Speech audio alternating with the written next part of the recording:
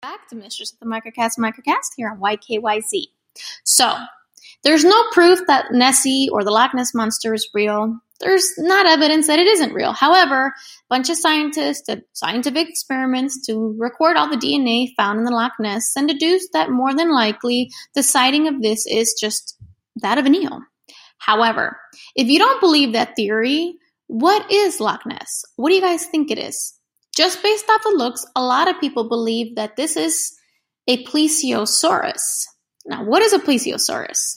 It's a genus of extinct, yes, large marine ceratopterygian reptile. This specific reptile lived during the early part of the Jurassic period, and it is known by nearly complete skeletons from the Lias of England. So, knowing that information, it actually is in the same vicinity. England and Scotland are very close to each other. So we know that much.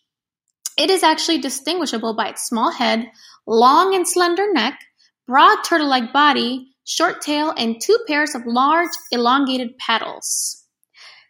This does look a lot like Nessie, if you ask me.